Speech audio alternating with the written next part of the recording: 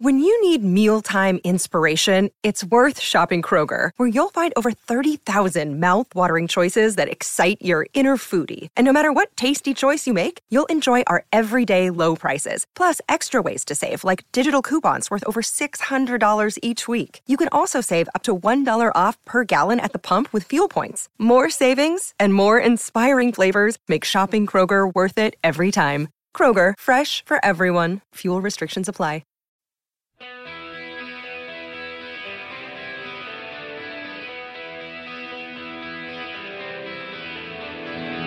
This is the Decibel Geek Podcast with Aaron Camaro and Chris Czynszak.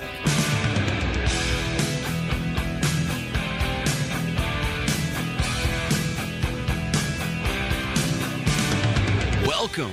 You are right on time for another exciting, rockin' edition of the Decibel Geek Podcast. My name is Aaron Camaro. Joining me, as always, my good friend Chris Czynszak. How you doing? I'm doing fantastic. I'm really excited about this week. This was a lot of fun, and I'm really happy to share it with everybody today. Yes, I'm still getting over how surreal it was to have Jimmy Pardo sitting in our studio. Yeah. And, and I know we're getting probably a lot of first-time listeners and people that follow Jimmy from the comedy podcasting world, and welcome. Hope you enjoy the show. Hope you'll stick around and listen to others. But for our diehard listeners, the regular listeners, some of you may not know who Jimmy is. It's a clash of worlds here today. Kind of. Comedy and rock and roll. I love it. Well, I would say Clash of the Titans, but he's a Titan. We're just us. We're Titan wannabes. But as we will find out today, we are masters of metal. Yes. But no, Jimmy Pardo, basically, the best way you can prime yourself for this episode would be to go. There's a show called Rock Solid, hosted by a guy named Pat Francis, and Pat is also a comedian out in L.A. But they did a 2-part special called Kiss Keepers and Clunkers. Yep, it was really cool. Really cool, and they basically go through each album and they pick a keeper and they pick a clunker, like a song that they love and a song they would throw away. They're both big Kiss fans, but anyway, they did this episode. It's a total like 4 or 5 hours of Kiss talk, and it's really worth listening to. And I'm going to put links in the show notes to both episodes. And the reason Jimmy's here is they mentioned Decibel Geek like about 5 or 6 times throughout the special. It's very cool. And I've been friends with Pat on Facebook for a long time, and I'm a fan of his show. And then Jimmy came on, and I've been a fan of Jimmy's for a long time, but I had no idea Jimmy listened to the show until that came up on the show. And then I saw that he was coming here to record a live version of his podcast, Never Not Funny, which is one of the longest running comedy podcasts there is. Huge following. Great show. Listen to it. And when I saw that they were coming here as part of this Wild West Comedy Festival, I was like, I'm going to reach out and see if he'll come on and do a Kiss talk with us, because that initially was going to be what we were going to do. Right, but we had so much fun, we didn't want to wait that long to let you guys hear it. Yeah, because we got into a lot of other subjects, and there's a lot of good stuff about his time working for MCA Records and his early days in Chicago, and it was a lot of good, funny discussion, and also a period of time where we indirectly insult Jimmy, and his reaction it's very awkward. But he took it well, and he was a good sport, and we appreciate him coming out to the sticks of Tennessee to talk with us. Yeah. And you're going to hear it here in just a minute. Heck yeah, but right away we got to get into the business. Before we get into the pleasure and the fun and the laughter, we got to take care of business. Yes. And my favorite thing in the whole world, you know what it is. It's iTunes reviews. We love them when they're 5 stars, and look here, it's another one. Right here from Dave Huckridge, all the way over in the UK. Rock and roll in the UK. You got to love that. The review goes like this. Only recently got into this podcast after hearing about it from other podcasts. Shout out to Kistery Science Theater and Podkist. Great shows, yeah. And he says, I have downloaded them, and they've been giving me a lot of entertainment this past week, and enjoy it. Recommend you check these guys out, have shared on Facebook, and will point friends in their direction. That's what it's all about right there. 5 stars on iTunes. It's a perfect way for somebody else to read that and go, you know what? That sounds like a podcast for me. Absolutely. And then the party grows. All the way from the UK. Love it. We're it's worldwide. Awesome. Very cool. Thanks so much, Dave Huckridge.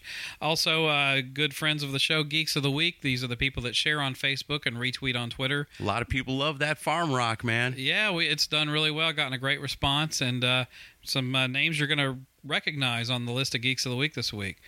Just Geeks of the Week this week are Stacy Millar, Daryl Millar, Riz Graham, and the Killer Dwarfs. Sweet. All from that camp.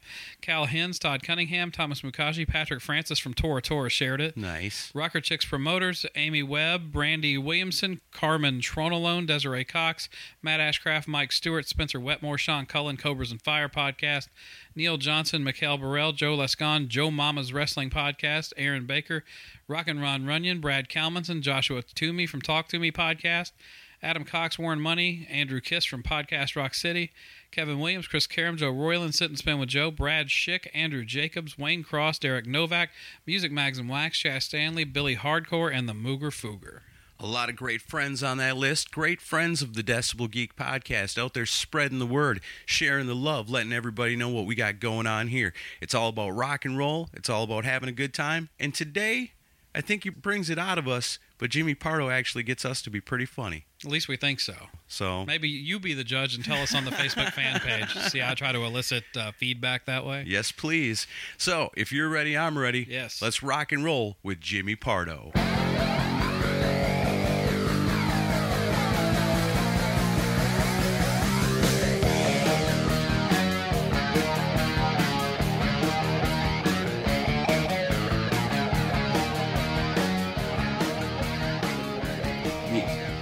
Love it. Very cool. Cool. You're good? Yep. Okay. So, honored to have you here. A little surreal to see you in our studio. Oh, because yeah. I'm a big fan of yours. Thank you. First of all, thank you. I'm Yeah. honored to be here. This is the comedy podcasting world meeting the rock podcasting world. And The intentionally funny versus the unintentionally. That's You guys true. stumble across it. Yeah. And, Yes. and I just do it. And I Yeah. stumble across talking about music, so... yeah. It just kind of happens to us. Yeah. And I got to say, I have to give tip of the cap to Pat Francis because without him, then and his show Rock Solid, that helped bring a lot of this together. Uh-huh. Because once I heard you on the Kiss Keepers and Clunkers 2-part special. No, wait, that's the first time you've heard... No, I had heard you before, Okay. but I didn't realize your depth of Kiss fandom. Depth is... Listen, and that's what's going to come out here. I'm Okay. As I said on that Rock Solid you heard... Yeah. I don't, and I referenced you guys. I said I don't know as much as like the Decibel Geek guys, Right. Right. And and Pat was like, you know this guy? I listened to it. Like, Yeah. fascinating. The fact that you guys knew you knew who I was. Of course. In talking about that, I mentioned you guys. That had to be a thrill. It was a huge I'm kidding. thrill. I'm around. It totally It was. I couldn't wait to tell him. It's like, I have no idea who this guy is, but that's pretty awesome. Pretty awesome. Nobody gives a shit. They're like, no, that's a dude on Conan O'Brien. I'd be like, I love that guy.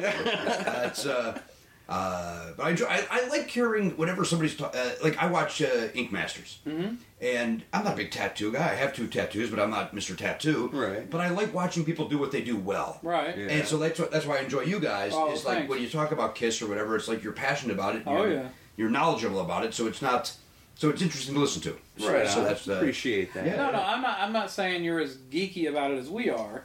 Well, I'm geeky about my things. It's But you've been a fan for a long time, and you've been faithful to I've your been fandom. through the same thick and thin we've all been through. One of the funniest things, because I listened to the Keepers and Clunkers like all 5 hours of both yeah, a little long, episodes a little lengthy. this week, and one part that cracked me up was Pat going, "All right, we're not going to talk about smashes, thrashes, and hits, right?" And you were like, "No, I don't think we should talk about that."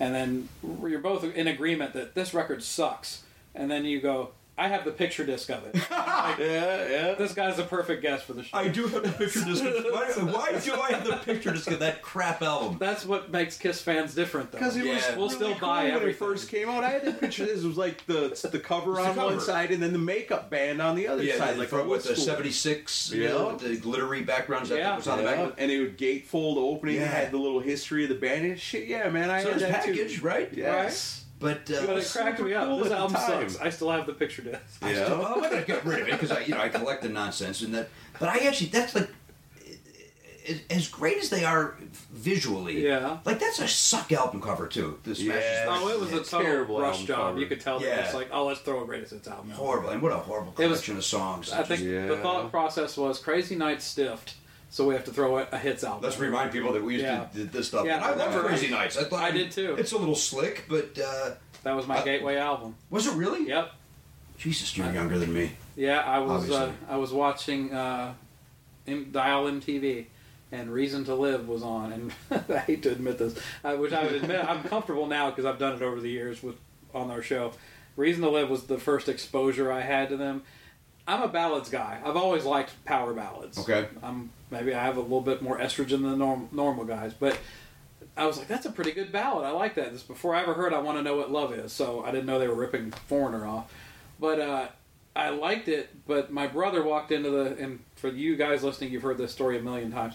My brother walks into the room, my older brother, and he goes, Kiss? And I'm like, yeah, because the big logo is behind him on the video. Yeah.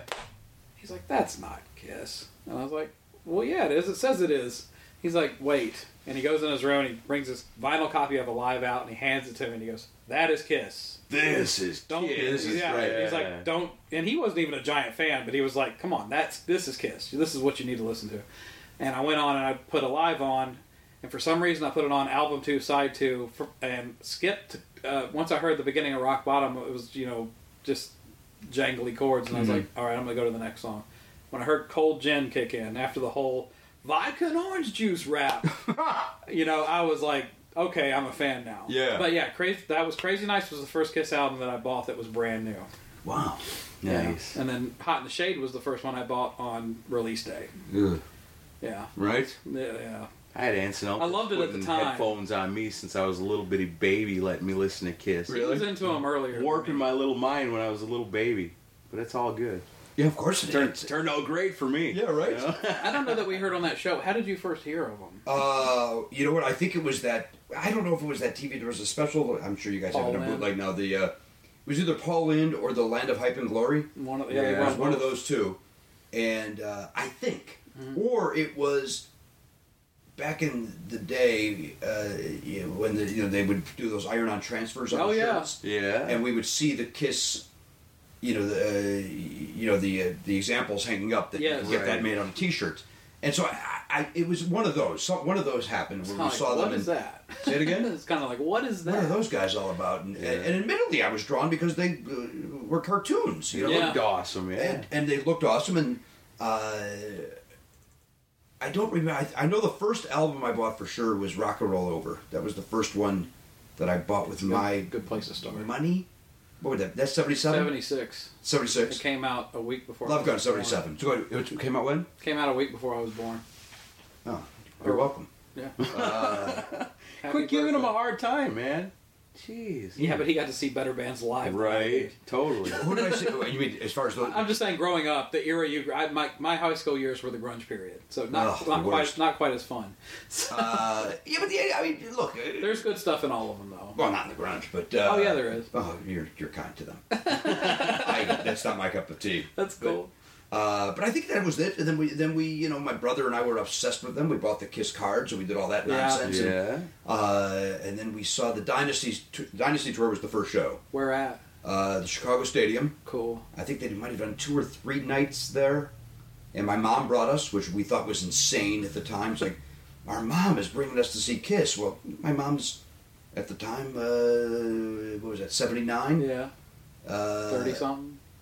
Say it again? In her 30s? Maybe? Yeah. Maybe. Late 20s, maybe? Yeah. So yeah. Well, she was... What would I have been? 13. She was 33. Yeah. So that's... You go... But you think of it as your mom. Right. How insane. Why would my mom want to see Kiss? It's like, well, that's 20 years younger than... I'm rounding, but it's 20 years younger than I am now, and I'm still effing going. You know, I'm still going to see these assholes prance around in their 7-inch leather heels. Taking you was a good excuse to see Kiss. Yes. Baby. I've since taken my son twice. He's 8. And we went when he was, I'm an LA Kiss football season ticket holder. I've heard you talk about that on the show. And that's money down the toilet. But they gave, if you bought the first year, the selling point was you get a free concert. Right.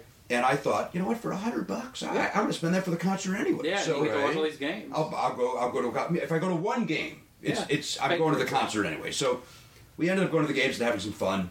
And then the concert came, and they moved it from, they moved the date on me. I'm like, God damn it. So I couldn't bring I thought I couldn't bring my son to it. Mm-hmm. So they were also playing in Irvine with Def Leppard. They were doing that tour with Def Leppard. Yeah. And so I said to my son, who was, I think, 5 or 6 at the time, let's get in the car and go see Kiss tonight. Yeah. And so we went and put little headphones on. The reason I thought of it is you mentioned your aunt and uncles putting the headphones on you. Yeah. I put headphones on them during the concert, so it wouldn't be so Blow his loud. ears And, out, he sat and watched them, and in awe, and it was great. Yeah. And then they ended up doing the show for the season ticket holders on a night that we could go, and I brought him back, and then he couldn't make it through the encore. He got a little tired. Yeah. And I think if I dare, I think he was jaded and was like, I've already seen this.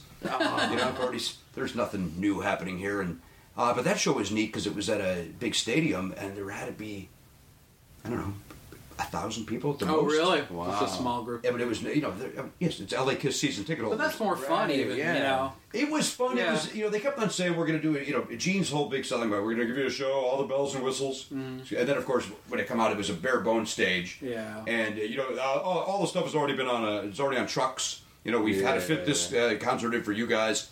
Yeah. And but I enjoyed it for that reason. It was like an intimate, in makeup, full show. And then at one point, Paul kind of, there's probably good bootlegs out of it. I'm sure. Yeah. But Paul, at one point, even just went, why are we doing this? Give me a stool. Then he ended up sitting on a stool for part of it, and because I think he felt like an asshole. Yeah. We're not doing the crazy rock moves in front of 1,000 people. Right. So and then it has to be sad to look out, even though that's all that's there. Yeah. You look out and you see the entire stadium's empty. Well, it's probably like going back to the Creatures of the Night tour. You're right. What was it? Paul said it. He said, it's bad when you flip a pick out to the audience and you hear it behind them. Yeah. I mean, that's rough. Although I love that period of the band. I love that period of the band. Now, did you see him on that tour? I did. Oh, I'm jealous. I did. Did I? I want to say I did. I know with the Tank stage. The Tank toured on the drums. What did I? Yes. Vinny was in the band. Then the answer is no. That was Vinny's only makeup tour. I didn't see it. I didn't? No. I saw oh God, I'm ready. Animalized. So I think that's the first time I met him. I want to say Bruce was with them. Bruce was with them. Yeah. And Bruce, this is funny. Funny's a strong word. I was Animalized would have been 84. Yep. And I had backstage passes because I was in the record business back then. Mm-hmm. And I brought my brother with me, and we were excited to meet Kiss. And Bruce came in, and Eric came in, and we didn't give a shit. It was like we just wanted to meet Paul and Gene. Oh, you're the new guys. And it was you're the new guys, which then, it still was in our heads where it's like, well, you're not the originals. You're not the guys I have on my T-shirt. Yeah. Right. And but I did have Eric sign my my Lick It Up album. And I didn't get Bruce's signature until he was on Rock Solid. He was brand new. It sounds like you allowed Eric Carr to give you his autograph. Yeah, I did him a favor. All right, no one else is paying attention to you. Sign this, please. And you know what? Nobody else was. It was kind of sad. It was like Gene walked in, and it was. And great, this is '84, so I'm still, what am I, 18 years old? Yeah. So I'm still pretty young, and he walked in, and it still was like, here's this. Even though they're not in makeup anymore, here's the fuck, it's the Demon. Yeah. Yeah. And he walks in, and it's almost like like in a movie where everybody just parks, and he just walked in, looking around, and quite frankly, couldn't have been nicer. He was very, very nice. Mm-hmm. Brother, and Paul was a little difficult to pin down for an autograph, and then we witnessed afterwards. We're waiting to get Paul Stanley's afterwards, his signature. And somebody goes, oh, they're out on the stage. So my brother and I go out to the venue. We leave the backstage area to go out, and Paul and Gene are on stage in their post-show robes, mother effing the crew up and down. Oh yeah. And it was so. It literally, I'm not even in the crew, and it was uncomfortable. It was you like, felt like you were being reprimanded. yeah, it felt like that. It felt like, and I looked at my brother and go, we shouldn't be here. And we got out of there. Then Paul came back. How you doing? And still doing the stage voice. How you doing, people? Yeah. And then he signed our stuff, and he was very, very nice. And it was bizarre to see the other side. your heroes Yeah. doing their job. Yeah. And I'm sure they were pissed off. I'm sure something happened, and Yeah. You know, there's a lot of moving parts on those stages. Yeah. Right. It's dangerous. Like even Kiss through the lean years without makeup still had these big freaking stages. yeah. And Animalized was a big stage, and then on the Asylum tour, they had a massive logo behind them. Like the thing, Yeah. the damn logo was almost to the ceiling. It was like stupid big to make Yeah. up for the fact they weren't doing like a big stage show. And they had like right? these lightning bolt staircases that went up on the sides of the stage. But like even during I think they had some of their best stage shows during the non-makeup years. Like the Hot in the Shade, not the greatest album, but the tour was awesome. That's the Sphinx. and then he flips you off at the. No, that was the Statue of Liberty on the Revenge tour. You're right. Statue of Liberty. My apologies. Yeah, but the Sphinx would talk during the show. What's he have to say? He would do the "I am the Lord of the Wasteland" part of God of Thunder. I should tell him the Gary But Corbett only when story. Gary Corbett gets it right. Okay, well, and like apologies to listeners that know this story, but I want to see Jimmy's reaction to this. There's a guy we've had on the show a few times named Gary Corbett. Okay. And Gary, Awesome dude. Gary is a great guy. Also played with Cinderella. He helped co-write She Bop for Cyndi Lauper. Oh wow! Keyboard player. Very talented guy. And he lives. But I may have heard some of those episodes. Oh, I think you probably. I think I have. Yeah. Very inside info. Yes. So Eric Carr's best friend until the end. Oh, then I did. Yes. Yeah, The answer is yeah. yes. But go ahead, tell your story anyway. Well, and I think it was the keyboardist discussion that he shared this story on. Yeah. He's been on like 3 times. We love him. So- He's awesome. So he came on and he said that that during the Hot in the Shade tour, he was their offstage keyboard player. That you never saw him on stage. They had like this little condo thing built for him because keyboard players were lame, right? Well, you can't have 5 members of Kiss. Yeah, and it was also where they would keep Gene's groupies for the night. Is that right? Yeah, behind right. They would hang out with Gary while the show was going on, and but Gary had like Kiss was one of the early bands to use triggered background vocals, so to make this fatten up the background sounds. Well, and part of the show is during God of Thunder, the mouth would start moving. I am the Lord of the Wasteland. These lasers would shoot back and forth. Well, one night Gary had programmed his keyboard the wrong way with the backing vocals. And instead of the whole I'm the Lord of the Wasteland part, he hit the wrong button, and all of a sudden the Sphinx was going, It's forever! Oh, Jesus, really? During God of Thunder. During God of Thunder. Oh, So my the God. Sphinx started singing the chorus to Forever. Oh, And he said Gene shot him a look that would have felt like it went to the back of his skull. Sure. Yeah. listen, when I witnessed that day, I imagine that Gary got an earful. Yeah. Yeah. That's, But to imagine the Sphinx singing Forever in the middle of God of Thunder. I couldn't imagine being Pretty the damn funny. I mean, there's got to be a video of that somewhere, right? I would hope so. If there is, I want to see it. Yeah, yeah. Well, I mean, we've heard all kinds of stories. Like Tom Harper would be tell the story. And what was it? Tom? He was the Paul's personal. He was roadie his guy? guitar tech Yeah, his guitar tech on the And, Dynasty like, tour. You get 2 looks, or what was it? How'd it go? Oh God, it was like Paul Stanley's instructions where you get 3 looks or something like this. Like this means, and I'm This means give me a give me a pick. and this means I need a drink of water. Yeah. And this means And this look. I better not see you after the show. Yeah, that was the 3-step Paul Stanley instruction for his roadie. Jesus Christ. That's Yeah. guitar tech. Paul instruction. apparently is a handful to work for. I've only heard stories. Yeah, Right. yeah. I did like the picture that he. Did you see the picture he posted on Twitter today? Of it with the graduation. The graduation? Yeah. Beautiful. What a suit. He has a turquoise suit. It looks beautiful. Paul Stanley does not do anything subdued. But yet it didn't look. It didn't look. It didn't showy. look too bad. It looked Yeah, great, it and he looked looked. cool. He looked. I always say The beard works for him too. I like the beard too. Yeah. I agree. I always say about Paul and Gene, the difference between their 2 family photos is Paul's looks like a family, Yeah. and Gene looks like the manager to some family group. Like Right. it doesn't look like they all. And none of them get. They're all posed. Yeah. And Gene manufactured everything, whereas Paul looks like a dad being with his family. Right. Maybe I'm wrong. And this No, looks I like think a you're right. promo for Family Value. Exactly. Yeah. Even if it's just a shot of them at a restaurant, it looks like a promo for Family Value. Oh, I'd be remiss if I didn't get your take on the current news that's going on with Gene. What are your thoughts on his recent comments on Prince? Well, but those have been his comments about any drug overdose or any suicide. I think he's an asshole for saying it. I mean, keep your mouth shut. I just think it was more the way he phrased it. Where I think his intentions were good, but I think he didn't come off well with how he said it. But he never comes off well. He doesn't think about how he's coming off. That's Yeah. his problem.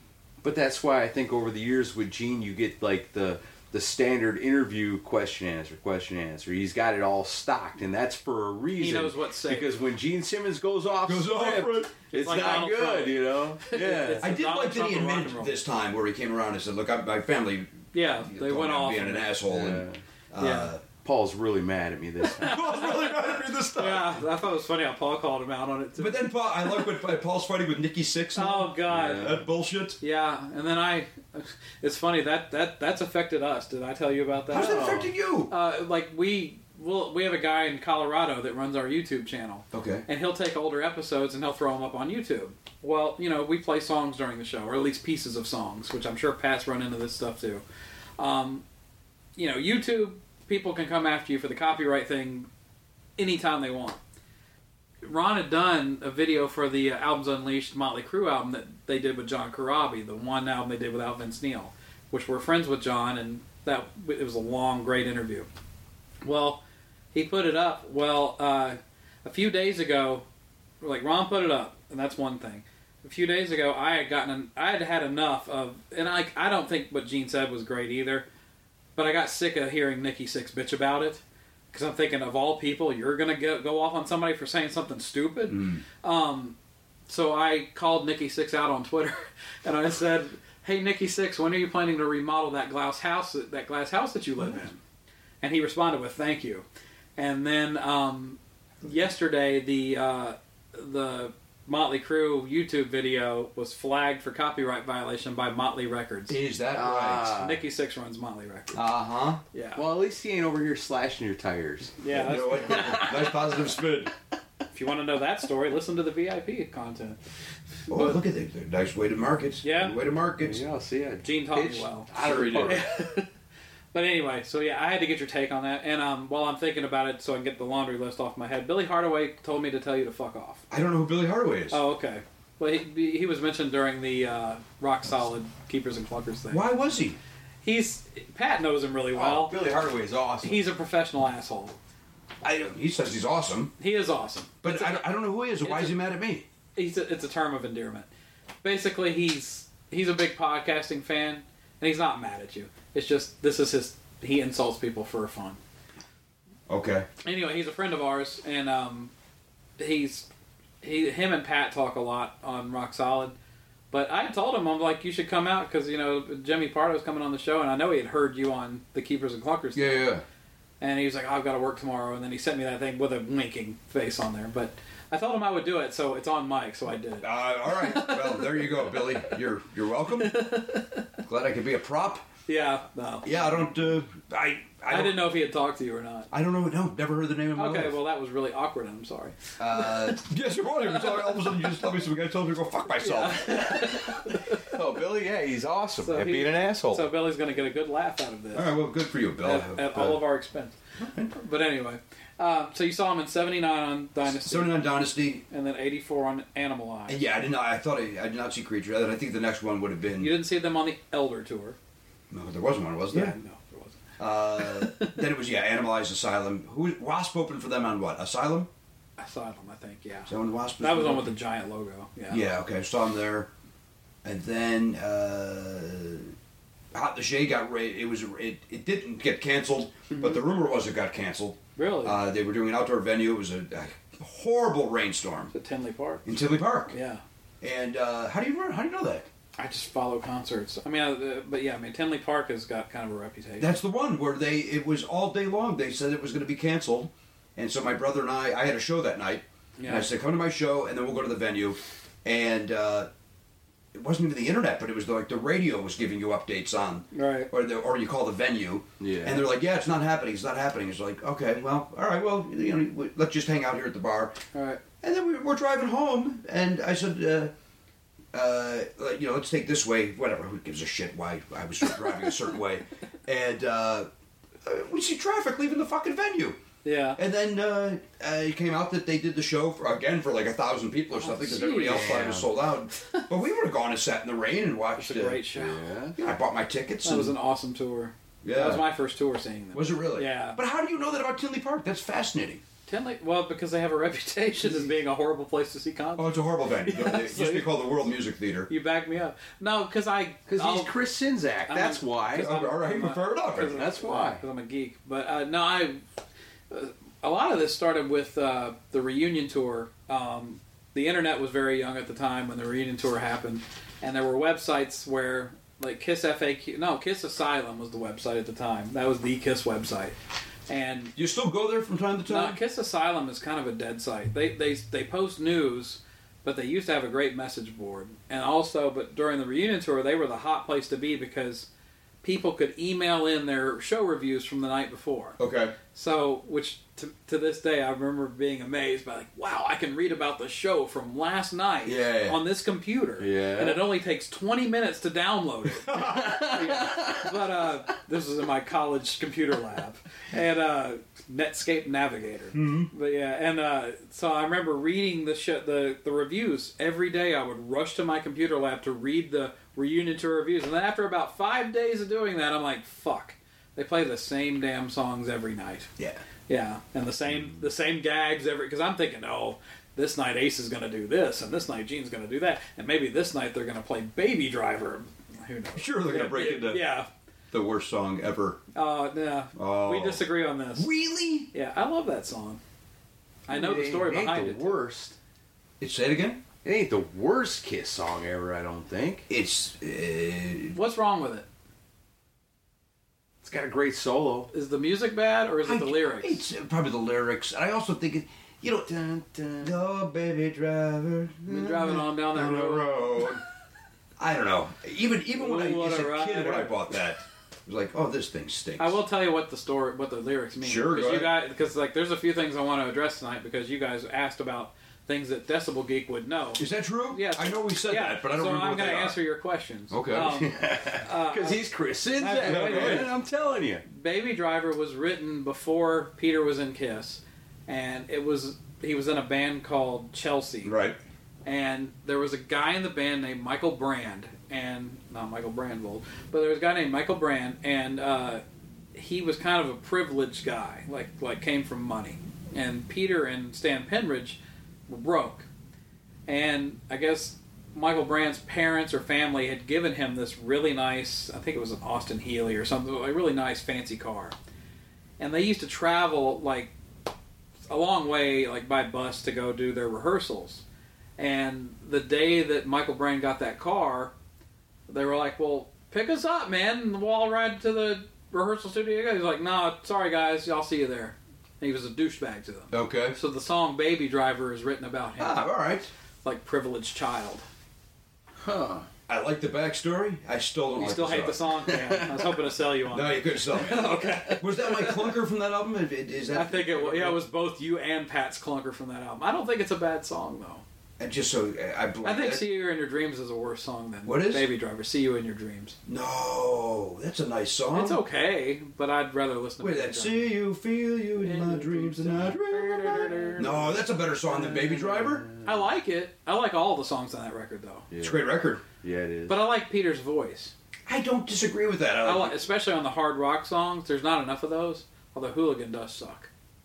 Won't go to school again. Oh. Won't go. No. Not Fool Again. I think it's fair that as Pat and I were both revisiting all of the because I went through it. I just bought them all on vinyl again. Oh, you And, bought that whole set? No, I bought the set. Oh, I didn't know if you bought that big road case. Thing. I'm not. I'm stupid. I'm not that stupid. Shit. I'm still saving up for it. I mean, right, Someday it'll take be out a mine. second mortgage, right? One day. You would have to. But I was just going back and just getting Piecing them together. Yeah, and it was like I was so excited to get Love Gun, Yeah. and Love Gun has not aged well. it has not aged well at all. What a polite way of putting it. No, it's not. There's a lot of clunkers on that record. It really, Yeah. but at the time, But the songs that are good on it are so Oh, good. but what is? Yeah, But then the songs that are But bad which ones are good, Aaron? Which? I mean, shit, I would say Shock Me is pretty knew that was awesome. coming. Shock Me's great. I He would named say, his son Ace, just so you know. Yeah, my son's legal Super name is Bass, I Ace. should have known, yes. Yeah.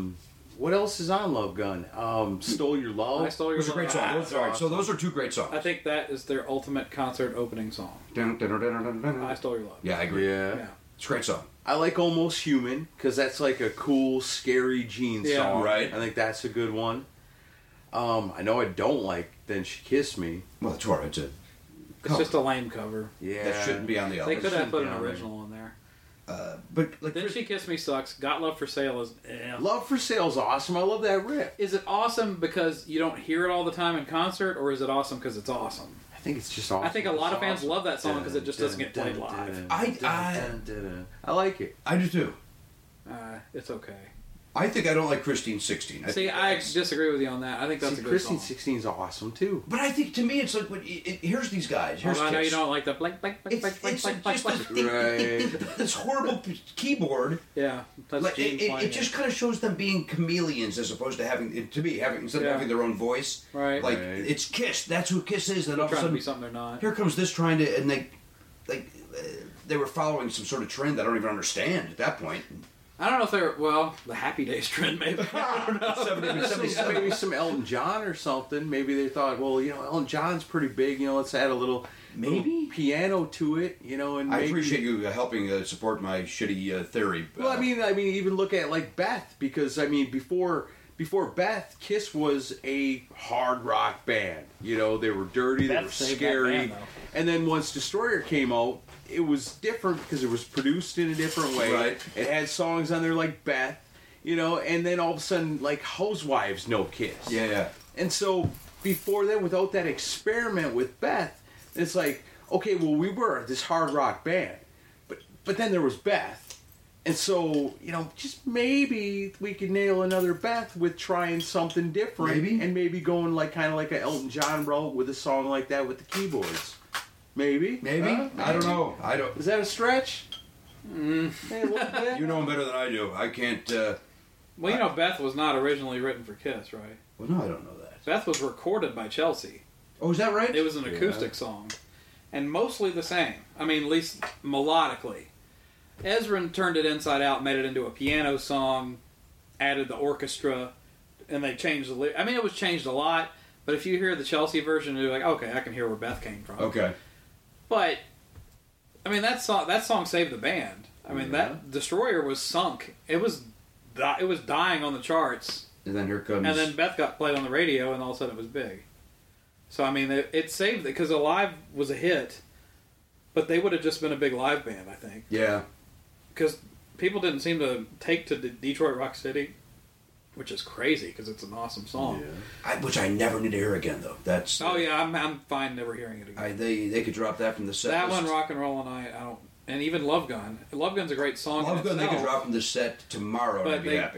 they've played it on every single tour. Yes. But yet every time I hear rock and roll on all night on the radio, I think, why the fuck don't they play Detroit Rock City or Love Gun? I never hear Love But that's Gun. on the radio. I hear right? Detroit Rock that's not City seen pretty them live. regularly. But they only play rock and roll all night. That's Yeah. the only song I ever hear. Yeah, pretty much in Nashville really at is. least. I don't Right? know. What about in L.A.? Do they play much Kiss in L.A.? I don't think they do. Yeah. I listen to Sirius. Yeah, I don't listen to really much radio anyway.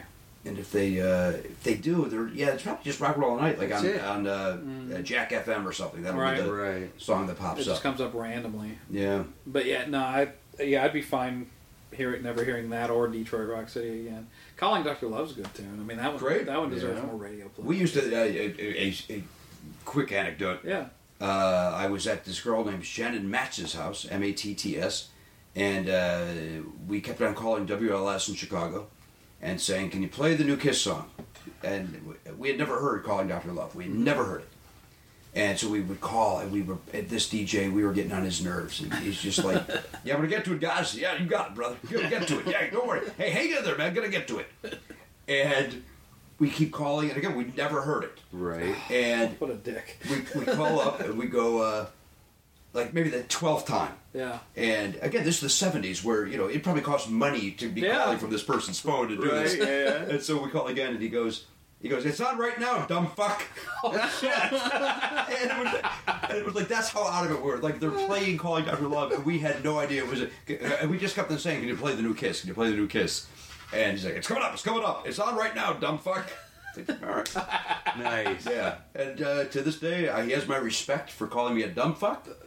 And You're like, I would have done the same. and then we turned it on, and we literally then ran to the radio, turned it on, and caught it as it was ending. So we still didn't even get to hear it. Oh, As what a bummer. hey, can you play it again, please? You leave me the fuck alone. It's like, I'm sorry, sir. You were busy calling me a dumb fuck. right. I didn't have a chance to hear it.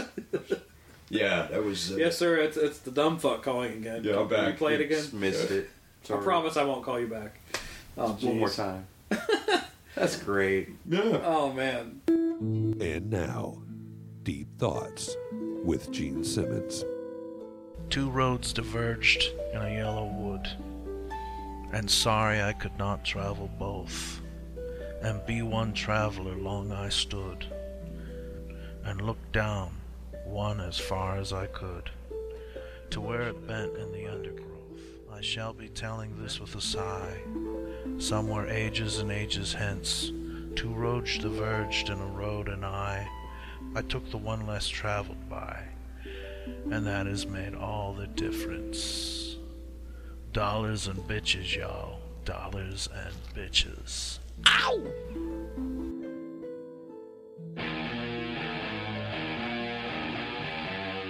Want to be a member of the Decibel Geek Army? You slimy scumbag, get on your face and give me 25. Join us on our fan page at facebook.com/decibelgeek.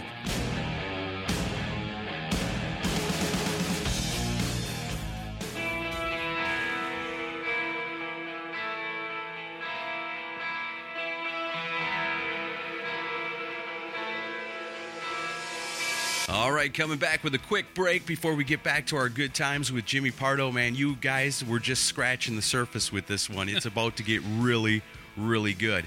But before we get back into it, I want to let you guys know once again that our good friend Daryl Albert has a bunch of great stuff for you this week over at HK Collectibles, Inc. You can get cool stuff like a 54-card lot of the KISS 1978 Don Russ trading cards. Hell to the yeah. I love those. Those are awesome. We talked about that on this show. That's awesome. He's also got a ticket from the KISS convention in Hackensack, New Jersey, as well as a ticket from the KISS Hot in the Shade tour show in Pittsburgh. Has anybody been to those shows? Have you lost your ticket? Would you like to have one in a frame? Bam. There you go. Yes. He's got that and all kinds of cool stuff. It's not just rock and roll. He's got all kinds of rare collectible stuff you're probably not going to see anywhere else. HK Collectibles is kind of like an online museum where you can buy stuff. He's also got Playboys from the early 70s. And you can make an offer on the stuff. That's the cool thing about Daryl. He will work with you. If you say you're tight on cash, but you see something you got to have, and you say, man, I can only really give up this much for it. Yep. Daryl's a cool guy. He'll work with you if he can. You get those Playboys if you're a Bush fan. So if you're doing that, a great way to get there is click on the HK Collectibles banner at decibelgeek.com. That's where the action is, the mothership of rock and roll. You want to read some awesome articles by amazing rock and roll journalists. You want to see some really cool videos of people from all over the world catching our favorite bands and sharing the footage. All that and a whole lot more. You get your Decibel Geek t-shirts there. And right there, along with the HK Collectibles Inc. banner, is the Amazon banner. Our personal Amazon banner. Not just anybody can use this. Just you awesome people. So when you go through our banner, what you're doing is you're helping us. You click on it, it takes you to Amazon, you get whatever you get. You buy whatever you want to buy. And when you're done, you check out. When you're done checking out, you pay your price. Now you're not paying anything extra, no extra fees, no charges, nothing like that. So you pay just that. Yep. And then Amazon, once they collect, they take a piece of that because we sent you to them through our link, and they give it to us. Yes. And along with that little bit of money they give us, that adds up and adds up and adds up because more and more people are using our banner all the time. We get the list of goodies. Do we got any dirty stuff on there this week, man? No, nothing too dirty. Nobody's rising to the Sinzak challenge? No. Come on, y'all. I don't get your name, but give me something real juicy to read off. He wants to see some 90s and stuff on here. Not on you. I just want to see the list. Some KISS 90s. Yeah, unless you're the female persuasion, that's okay. But yeah, you guys, I don't need to see you in a 90. Yeah, no pictures of Baco wearing the KISS 90, please. No, God. Okay, so what did we get? What were people buying through our link? I'm trying to get that image out of my head now. All right. Ruined everything. Yeah. All right. So some of the notable purchases on Amazon for this week: a Sony DVD 100-pack spindle. Somebody's pirating. Chaco Women's Z2 Classic Athletic Sandal. $100 sandal. Wow. Fancy. What's it do? Does it fly? I don't know. Must do something awesome. Maybe it's ex-Kiss guitar. No. You hit a button and then the space boots come out from underneath them. Maybe. Or the teeth. And an Intex 12-foot by 30-inch metal frame pool set. Somebody bought a pool through our Amazon. And it's metal. And it's very metal. A U.S. flag was bought. God bless America. Fuck yeah. MP3s. somebody really likes Prince because Bambi, Delirious, I'm Yours, Pop Life, Something in the Water, Sometimes It Snows in April, Thieves in the Temple, and You Got the Look were bought. Yeah, some people are still in mourning. I understand. It's hard to lose somebody you love. That may be from the recent Rock and Metal Combat podcast episode that they did dedicated to Prince. That could sure and be. They because are referring their people to our Amazon link. They sure are, and we appreciate it very much, all you listeners from the Rock and Metal Podcast, Combat Podcast, that do your shopping through our link. So we'd like to thank the governor of Louisiana for changing the law so we can get that money. Nice. Thank you very much. And for full albums, Mud Crutch 2 was bought. That's Tom Petty's old band. Yeah. Dangerous Toys, self-titled. Right on. We were just playing some of that not too long ago. Humble Pie, rocking the Fillmore and the Definitive Collection. Heck yeah. Rough Cut, self-titled, and Rough Cut Wants You was bought. So right on. Billy Hardaway's been shopping. That's cool. Death, Scream Bloody Gore was bought. Ooh, metal. Dokken, Up From the Ashes, and Lynch Mob, Wiccan Sensation. Great albums. I always especially like it when people buy their rock and roll through our link, especially when I see that it's bands that we have featured or have been talking about, and it makes me know that somewhere out there the rock and roll light switch is going off in somebody's head, and they're saying, oh yeah, that band. Yes. I need to go buy that through the Decibel Geek link. Another cool thing before we get back to our talk that you can do is you can join us up because we got something cool going on over at Patreon for our VIPs. And just to let everybody know, for our VIPs this week, you're getting some VI Pardo. Oh yeah. Yeah, some extra content that you're not getting on the show here. It's some really cool stuff, and I hope our VIPs really enjoy it. You get that, you get the Chris and Aaron show, you get the Decibel Geek news, all that good stuff. Yes. Check it out at decibelgeek.com. Become a VIP. Yep. It's like the back room at the party. Yeah, or if you're one of Jimmy's listeners, it's like being in the Players Club just for us. That's it. Perfect. Are you ready to get back to it? Let's do it. Awesome.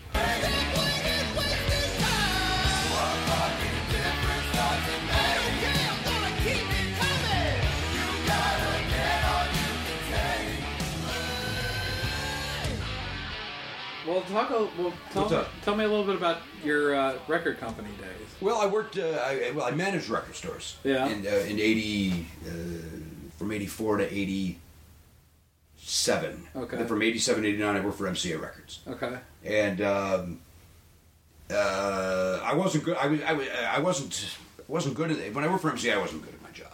What did you do for MCA? I was a sales rep. Okay. What does a sales rep do? Sales rep is here's how it came to be. I'll bore you with this. I was managing a record store called Oranges Records and Tapes in Naperville, Illinois. I lived right next to it. Oh, right, you were right there. I was on Lyle. I went to Naperville all the time. Oh, that you probably can't remember. I probably went to that store. Wait, hang on. How old were you? Been in 87? I was 87. I was 9.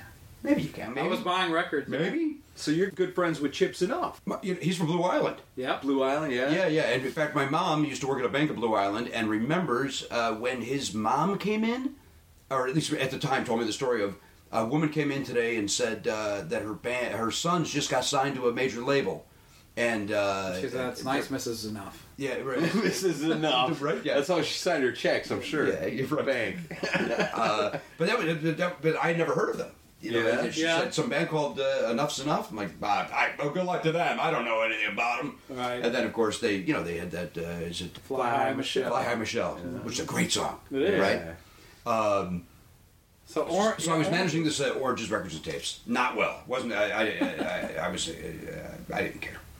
But we had no business. It was a really slow store. And so the head of MCA, Chicago, a guy named Jim Haldeman, would come by more often than he should, being the head of MCA. Mm-hmm. And once I got the job in MCA, I knew what he was doing. He was going home early because he lived in Naperville. He would come, but he was able to write it off as a work thing if he stopped by to say hello to me for 2 seconds. Oh, I got you. So he would come in and like, why the fuck is that guy from MCA coming in here twice a week? It seems insane. But he would always come in and it was dead. Yeah. And so I had time to put up beautiful displays. Like Right. I had time to put up, back when record stores had displays and stuff like that, which Yeah. I loved. Those were so cool. So cool. Yeah. And then, to do them and get the staple gun out and Yeah. do all the displays. So I was doing that. And so I had these great displays. And the guy's like, boy, you really care about your store. Yes, sir. Yes, I do, Mr. MCA. I care about my store. I was like, I'm just bored out of my freaking mind. I'm the only one. I mean, Somebody has to. Somebody has to care about this place a little bit. So he said, there's an opening in we're creating a position, the head of jazz. Yeah. at MCA, and so you would oversee, Chess, GRP, and some other things. The other labels that Wyndham Hill. No, that was A&M. Sorry. At any rate, the Jazz. Maybe I can work my way up to metal. That's what, right? Well, that's kind of what I thought. I kind of thought, maybe that'll get me in. And that was the brass ring. Working for a label. Oh, absolutely. That was a big deal. That was a big deal. 84 to 87, hell yeah. It was that was prime big time. Deal. And so, working in a record store and being and even calling the label and saying, "Can you get me?" That's how I got backstage passes for Kiss for Analyze.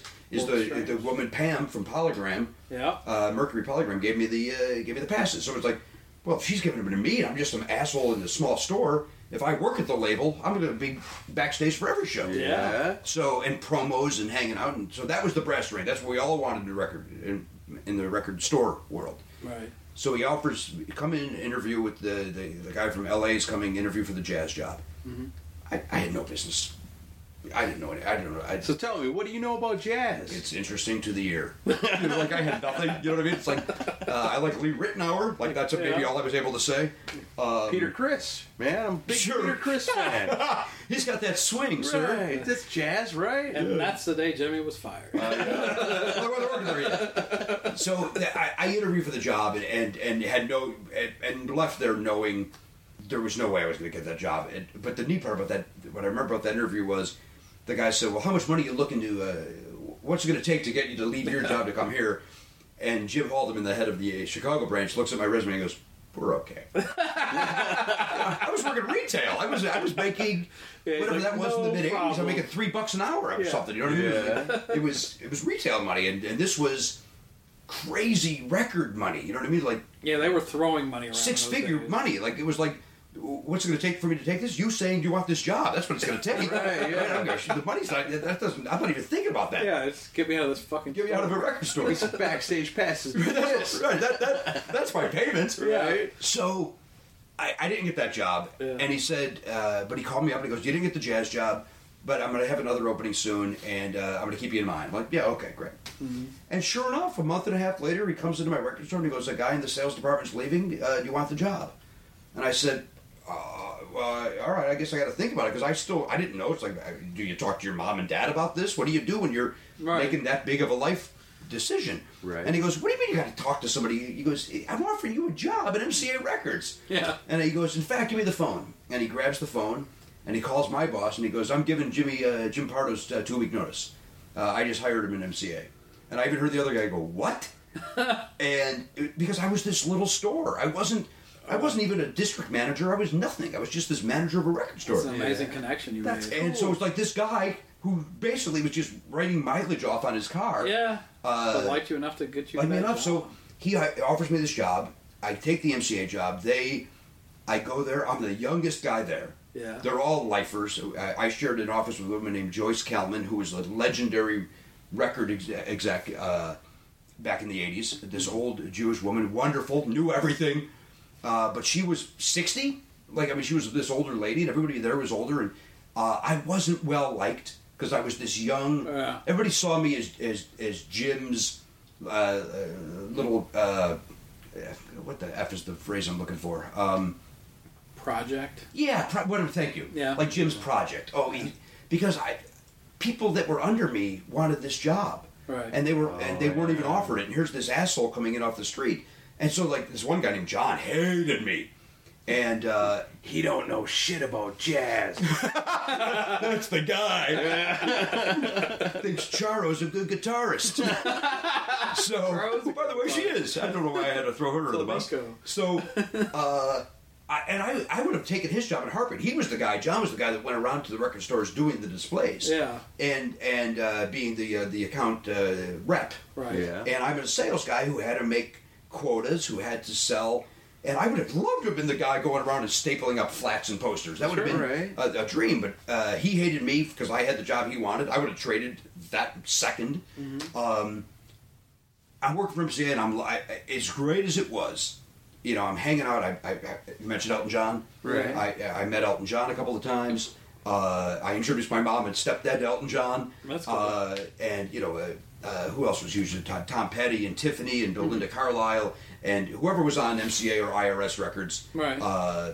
I was at every Steel Pulse would open up for somebody, and because Steel Pulse was an MCA band, I would be backstage with Steel Pulse, and then here's Deep Purple as the headliner, that. So I'm fucking 20 years old, hanging out with rock stars, and Steel Pulse is going. Where's Jimmy? Yeah, where's the MCA guy? He's getting autographs. Reba McEntire to bring it into the Nashville area, who was the nicest woman in the world. A lot of country, because MCA was huge in country then. Yeah, they were. Reba and Steve Warner. Especially in those days. And I'm trying to think of who else was the...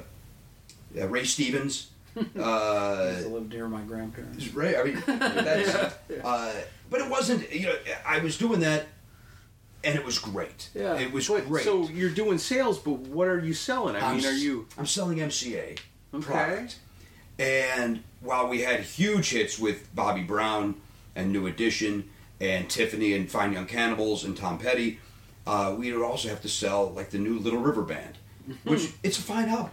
I don't dislike the Little River Band. Out of vote. But it's 89. It's a shit. Are you calling radio stations? No, I wasn't an A&R guy. I was calling record stores. Okay. So I would call the record stores, and my biggest chain was Flipside Records, which had like maybe 13 stores.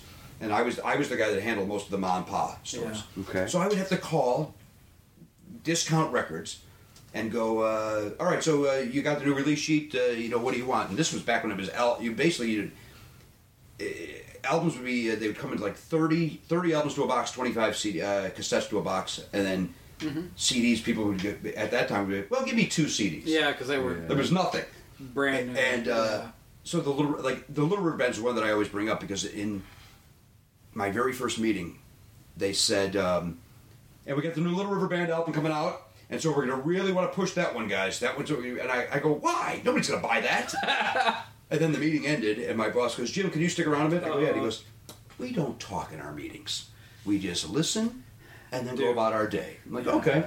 But I would have to call, to answer your question, I would have to call the record stores and go, and so you got your new release list there, what do you want on Little River Band? And they would go, nothing. Nothing, yeah. And they would go, and I would say, come on, man, you got to help me. And I'd have to be that guy. Yeah. They got to go 111. Give me 111 on that. Give me one album, one. So I have to make it look like I've done it. He goes, well, how is it? I go, what do you mean, how is it? It's Little River Band in 89. It's not What do you fucking sell. expect? Yeah. And so it was that. And so that was the part of it that I hated, was having to, and I was too honest about it. Right. I couldn't lie and go, it's going to be great, brother. It's going to be great. Little Red Bread, they're back, man. They're back. It's going to be this, the other. They just did a song with Run DMC. It's going to be huge. So then the record store has to listen to you and decide, am I actually going to move any of these CDs that they're sending me? Yeah. Or albums or whatever. Yeah. And they knew their store better than I did, but they would. So, but they could always return it. But that was a pain in the ass, you know what I mean? Yeah, right. And so easier to tell you no. And that was the other thing. It's like I had no incentive to push 30 Little River Bands on them, because they're going to send 30 back, Right. and then that would come out of my commission. Right. So why would I play that game with myself? Like, oh, I'm going to get it. Oh, I'm going to get it. Oh, no, I'm not going to get No, it. Right. but because Mr. Record Executive can look good to the Little River Band by sending That's right. 30 copies to the record store. Yeah. Yeah. So and I had just started doing stand up to maybe a year into me being at MCA. Yeah. I started doing stand up, and then it became apparent that and then I was awful at my job at MCA. It was just it was a place to go and have a phone to make my calls to get stand up bookings. Wow. And so I would show up, and I would come every day, and I would be. They offered us. We had moved to a new location, and we had to share an office with somebody. And somebody said, or somebody could be. We have one extra. If anybody wants to share, have their desk in the storage room. And I was like, I'll take that one.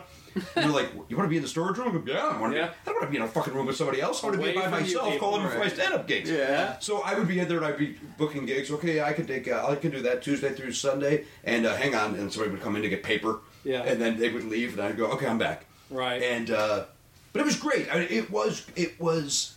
I know I'm shitting all over it because I didn't care. I cared about stand-up. Yeah, that was your passion. But it was. I mean, I was 22, 21, 22 years old. Yeah. 23, working in the record business, and in the 80s when the record business was still happening. Something, and it was probably cool. peak. Yeah. Yeah. The records were flying off shelves back then. It was. Yeah. We went out to L.A.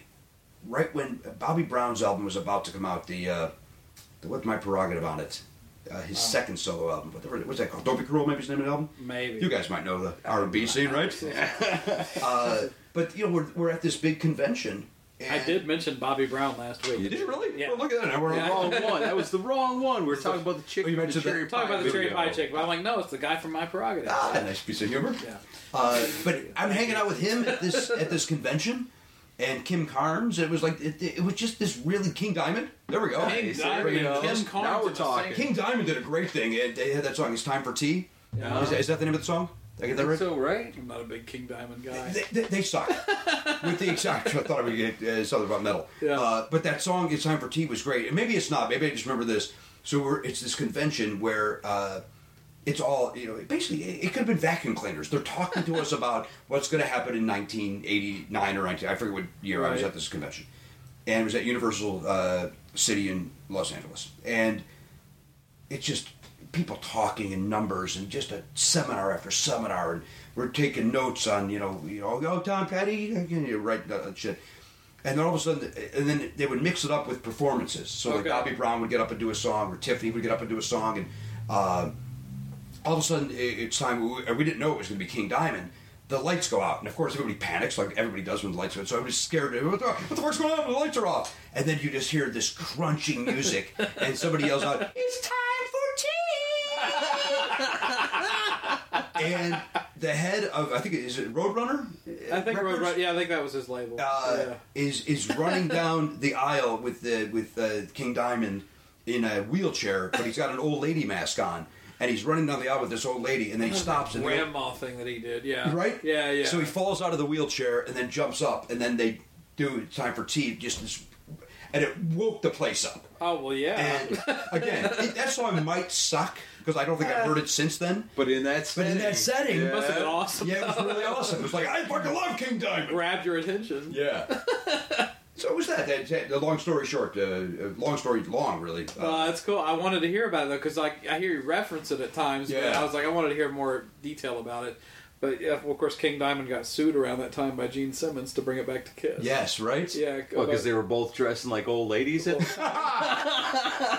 Very nice. Very nice. Gene's B. Arthur attire. Jeez, from what the a mess Asylum that era. was. Yeah, more makeup than in the 80s than in the 70s. But yeah, Gene sued him over the face paint and like the design that he had, and he won too. But it wasn't really that similar. It was. Then Alice Cooper should have sued them all. Yeah, Alice You know, Cooper exactly. beats all of. We just saw him live recently. How was that? Oh, my God, man. amazing. Still great, right? Fantastic. Yeah, hasn't lost a thing. Really good. Yeah. Really good. Yeah, awesome. I Have you haven't seen him live? Not in years. I saw him on the Raise Your Fist and Shout. Is that the name of Raise that Your album? Fist and Yell. All right, close. Yeah. That was an MCA record. Yeah, And it was. Constrictor. Yeah, those two. Yeah, those those were were both the two MCA. The MCA years. So I saw him there, and We interviewed the producer of those records, Michael Wagner. who the guitarist was. Don't give it to me. I'm going to pull it. Is the same guitarist on both? Sylvester Stallone. It is, but he had a solo album. And he looked Yes. like an asshole on the cover. He's a great guitar player. I know, right? But he didn't do himself any favors by whatever management told him to play up his guns. Image. Yeah. Because he's holding his guitar. It's almost like It's like a machine gun. the Ted Nugent Weekend Warriors cover, Yes. right? He's Yeah, holding yeah. it like that. Yeah. Machine gun looking thing. Oh, give me the initials, please. KR. Damn it, K's not a real name, right? Oh, that's his name. Ah, fuck, Kane Roberts. Yep. That's There it. is. Got it. There When we go. talked to Michael Wagner, we asked him one time, there's a lot of bands that you probably produced that you knew, were going to be huge. Was there anybody that you ever thought was going to be huge that just didn't? Like, you really believed in it, really thought it was going to be massive, and him. it just didn't take off? Kane Roberts. Kane Roberts. Yeah. Did he say why? Well, he did a solo album, but I think he the said- record company didn't really push it. He did the much. solo album. He said it was amazing. Like, the music, the everything was just amazing. He's a great musician. But Did nobody I ever sell heard that it. record? Was that on MCA? I think it Apparently was. you didn't sell enough of them. Apparently not. And that's why you're here today. But that cover sucked. I mean, I think that hurt him. I think that cover hurt him. It's like Yeah. you put that out, and it's like, well, who's this asshole? Was it purple? Well, it was. It was like him with a purple silhouette or something. Making a big muscle, holding the guitar. Yeah. And so you couldn't take him seriously as a guitarist because it it was gimmicky. it was gimmicky. But he was great player. But he was great. And he's still, I think he's still roided up though. He's still humongous. Is he really? Yeah, but yeah, great player. But those were the MCA years for Yeah. Alice. But yeah, well, It's funny how that worked back then, because you would think a gimmick like that would definitely work for somebody in that frame Right. of time, you know. well, but, Rambo couldn't have been more popular. yeah, It basically looked like a Rambo cover, He looked right? just like Rambo. And who's the other band where they all look like that? Manowar. Manowar. Yeah. with the loincloth. Loincloth and lots and lots of body oil. Right. Right. A lot of gym time and little some more rehearsal on the guitars, fellas. Well, so we're doing this for our Christmas in July. Okay. episode. Are we? I'm having so much fun. I think we should release. You it wanna next release it week. as a regular Yeah. one? Oh, great. Yeah, Okay. let's do it. Cool. So I can't use the really clever title of Kisscussion that I was going to use. Why can't you? Like we I hit can't- somebody. But I think we're going to put this out next week discussion. because it's good to talk in general about things. Well, all right. Well, then let's just make it a general discussion. Is there any hard rock and metal that you're into now? Other than Kiss? Well, Maiden. I love Maiden. Yeah. That last, I just saw him, Pat Francis from Rock Solid. Uh-huh. And I yeah, just went to he see was him. blown away by that show. He had no idea what he was going in. In fact, I kept on saying, dude, you're going to be bored out of your mind. Oh, really? Because he didn't like him. He was like, Yeah. yeah, but I feel like I got to experience Maiden once. I'm like, okay, you want to spend $150 to experience something? That's on you. Because they're going to play a lot of deep cuts. They're going to play a lot of deep cuts, Yeah, and the deep and new cuts songs. are 18 minutes long. Yes. So get ready. And I've seen them. I saw them on the Peace of Mind tour. Oh, wow. When the opening act was Quiet Riot. Nice. And Quiet Riot, sadly, I mean, they were at the peak of their powers. Yeah. And everybody was there to see Quiet Riot. Oh, really? And so when Maiden came out, it might have been half a stadium. This was the UIC Pavilion. So it's Quiet Riot's fault that Maiden never plays America. Wow. I wonder, right? Because they Might should play be. here more. So Bad everybody, impression. like after Quiet Riot, like a good percentage of them left. Yeah, because I mean, Damn, Quiet no Riot way. was Well, they were huge in the early 80s. it was Right, but still. and we're when they talking got the Maiden. billing, it was just with special. I don't even know if it's special guest Quiet Riot. It might have just been with Quiet Riot. Yeah. And then while you have your tickets, and that's back in the day where you had to buy them a year in advance, basically. And then Right. by that point, the Quiet Riot became #1 album and number one for what 13 weeks or something. Yeah. And then people just like, okay, we saw the band we came to see. We don't need to see this Iron Maiden. Damn. And Maiden was great. can't imagine. Oh. Well, yeah. They were great. And then I've seen them a handful of times, but this time is the best I've ever seen. Well, and Wow. Pat was talking That's about that something, show yeah. on Rock Solid, and I have to agree with it. I never even really stopped to think about it. But, everybody talks about greatest frontman.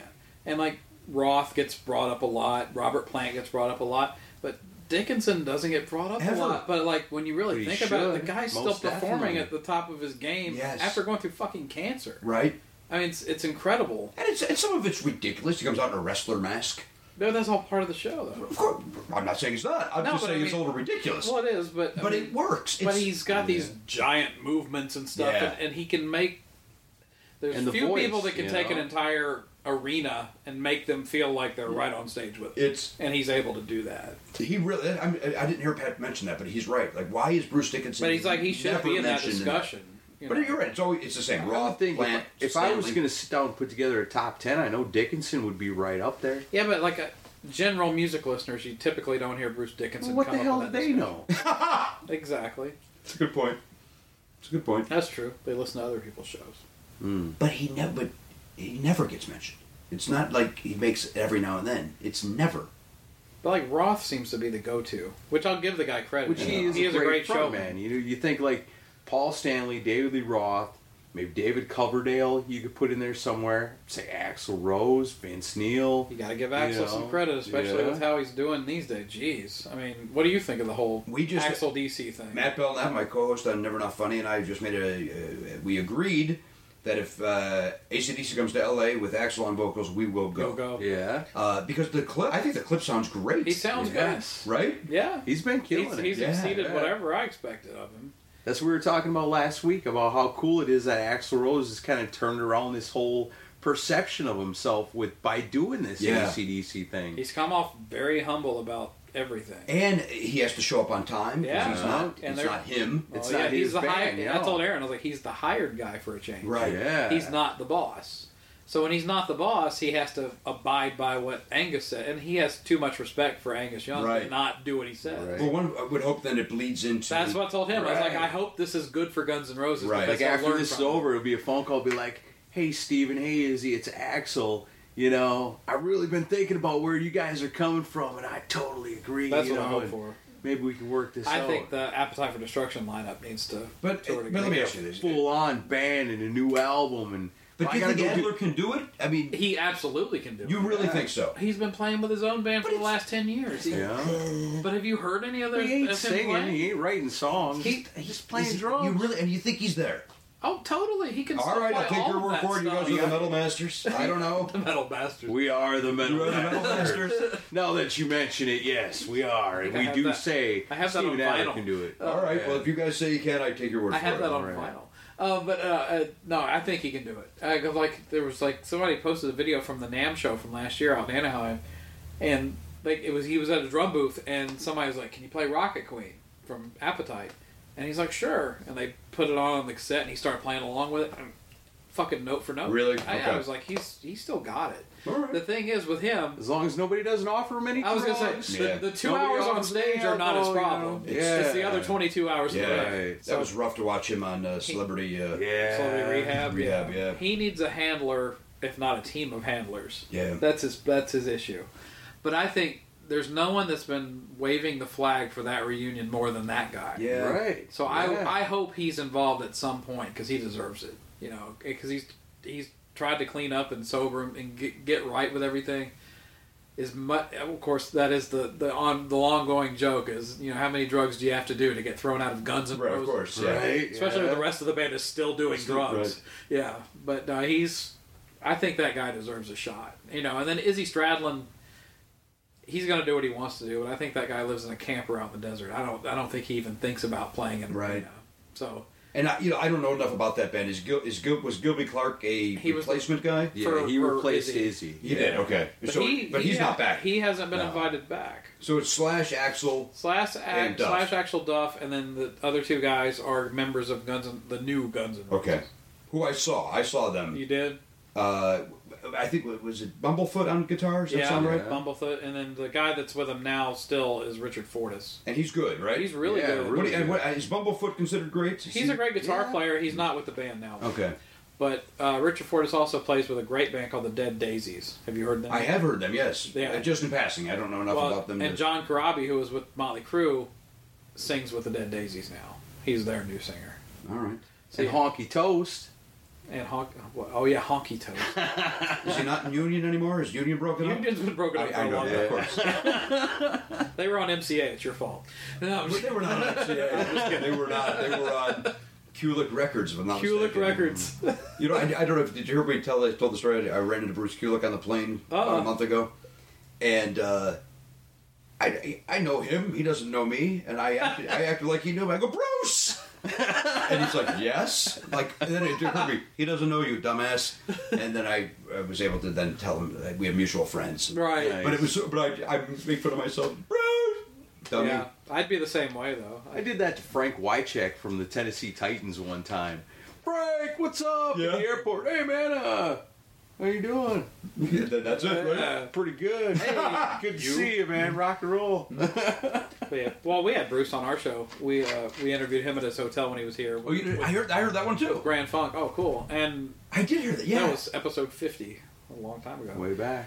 But yeah, he couldn't have been nicer, and that was a big one for me. Yeah. Because Crazy Nights being my first album Right. for them. Yeah, but yeah, he was super cool. But I would do the same thing. I would say, "Hey, how's it going, man?" He'd probably be like, "Who the hell?" Oh, are he you?" looked at me, and then he was just like, all right. And he had just done Rock Solid. Oh, had he? So it was like, dummy, and he used to date a friend of mine. Oh, really? Yeah, so I said, we have a mutual friend and so-and-so. I don't want to say her name. In case I know a lot of Kiss trivia, but I don't know this one. You might. I just. Oh, really? Yeah, but I won't. I won't bring it up on the air. I'll have to think about that. Okay. And then I said, and Rock Solid. He's like, oh, right, in Studio City. And Yeah? Studio City, Bruce. That's awesome. Yeah, it was very nice. He's a super nice guy. Yeah, And really actually, cool. I've got his CD, one of his CDs right here. Yeah, right here. There it is. Yeah. That's a good album. Yeah, he gave this to me actually when we interviewed him. So yeah, BK3. But no, I mean, let's get back to some That of your. must have been when I was in the bathroom. I didn't get no You got nothing? What the hell? No, that was because you were late. Oh. You gotta get the right time for the free That's stuff. it. I guess so. I Lesson learned. guess so, sure. That's a lesson learned right there. Right. Bruce, I will be on time next time. That's true. Have my CD ready. So the Keepers and Clunkers thing was interesting. I had to take issue with a couple of your. All right, go ahead. Although, well, one of them I have to take issue with is Pat's, which you called him out on it too. Which one? Was for the Monster album. His pick, his keeper, was Back to the Stone Age, which is a horrid song. I don't mind it. You don't mind it? I don't mind it. Well, I have an issue with you because Why? What are you mad at me for? your clunker was "Eat Your Heart Out." That's a great song. I agree with that. I think that is. Do you the like? clunker. Do you not like Humble Pie? Yeah. The band Humble Pie Yeah. with Pete Frampton? Yeah. 30 Days in the Hole. Sure. That's where they got that whole intro that you busted on from. All right. Well, look, the whole point is It's all subjective. you got to find the premise was by one keeper and one clunker. Yeah. Yeah. Yeah, but the clunker is Take Me Down Below. Because Which one's that? it's the one where Gene compares his dick to a submarine. Oh yeah. You're right. That's the clunker. All right. You might be right. There's a chance. Keep this in mind. Back to the Stone Age is there. And Pat's going to hear this. Keep in mind that maybe by the time I got to Monster, Yeah. I might have just been picking songs. Yeah. Because once you're 30 in, it's like, I got to end this nightmare. Yeah. And, okay, there's a keeper, there's a clunker. It was hilarious listening to it, though, because I could hear you getting frustrated through it. I was like, You had to okay, get... enough. As a fan, we're just two idiots talking about... It was enjoyable, though. Okay, good. I'm glad to hear that, because... Yeah. I mean, hey, it's worked for us for 5 years. Yeah, Good yeah. point. Right? Yeah. Yeah. Yeah, it's... If we did a Kiss episode every week, we'd be much more popular, but Probably. we like to talk about other things. Sure. But yeah, but do you realize how many Kiss podcasts there are out there? You know which one I enjoy, and I'm sure you guys do. I mean, maybe you don't. Maybe there's a rivalries, three sides of the coin. You like Three Sides? I do. I think those guys are okay. I liked it better when Mitch LaFon was on the show. Mitch Wait, no, he has his own thing now, yeah, right? Yes. one-on-one with Mitch LaFon. Right. Now, what's that guy's deal? But it's like He it's interviews like everybody. Yeah, I know. I see that. Every On time. Melodic Rock. Is it Melodic Rock where they... Yeah, they post his Post stuff a his lot. stuff and- Yeah, he has more connections than anyone else. We liked it One when of Mitch them was from on. San- Mitch was the because first it was- guest on this show. Oh, is that right? Yeah. yeah, before I was even on. Yeah, here. my episode number 1 was me and Mitch. And what's his backstory? Is Mitch... Mitch has been a rock writer for He's a 20 rock writer. plus years. He interviewed Gene Simmons when he was like 3 years old. No, he was 9. He was at 3. Oh, is He that killed true? oh yeah, he killed a bear when he was only 3. Yeah. That's right. No, Mitch was from Montreal, and his mom was a journalist, and I think she had set up an interview with Gene in 1980, and he was 9, and she had Mitch conduct the interview. Wow. And that was his first interview. That's neat. Yeah. Yeah, so that's he pretty went to cool. the Aucoin offices in New York and interviewed Gene. In 1980. In 1980, before the makeup was off, so he saw one of the few people that got to see him without his makeup. Isn't that something? Yeah. At 9, too. Yeah, that was why I wanted him on the show for my first episode, because he had told me this during Facebook chat, because Mitch would post all this Kiss stuff, and I was like, and I had read his stuff, I think in magazines and stuff before, and I was like, this is a kindred spirit, so it was like, do you want to be my first guest? And he was like, well, I've never done a podcast. I'm like, that's good, neither have I. Okay. So we both made our podcasting debut on that episode. It's just pretty cool because like that was before I ever if came you on. could get past the and it was like 1950s sound quality, it's great. Chris and Mitch, you know, and both of them have gone on to pretty good things podcasting wise. But it's pretty neat that it all started on the Decibel Geek podcast with those two, and then to see where they're at now, it's pretty cool. I like it. Yeah. Yeah. And I just get to hitch my ride to it. It's all good. But no, I mean, we wouldn't have grown to what we are without you being involved either, you know. No, it's a lot of fun. A lot of stupid ideas we've tried on my behalf over the years. And some of them have actually worked out pretty good. Yeah. And others. Well, we just don't. We don't revisit them. Yeah, Right, of course. You know?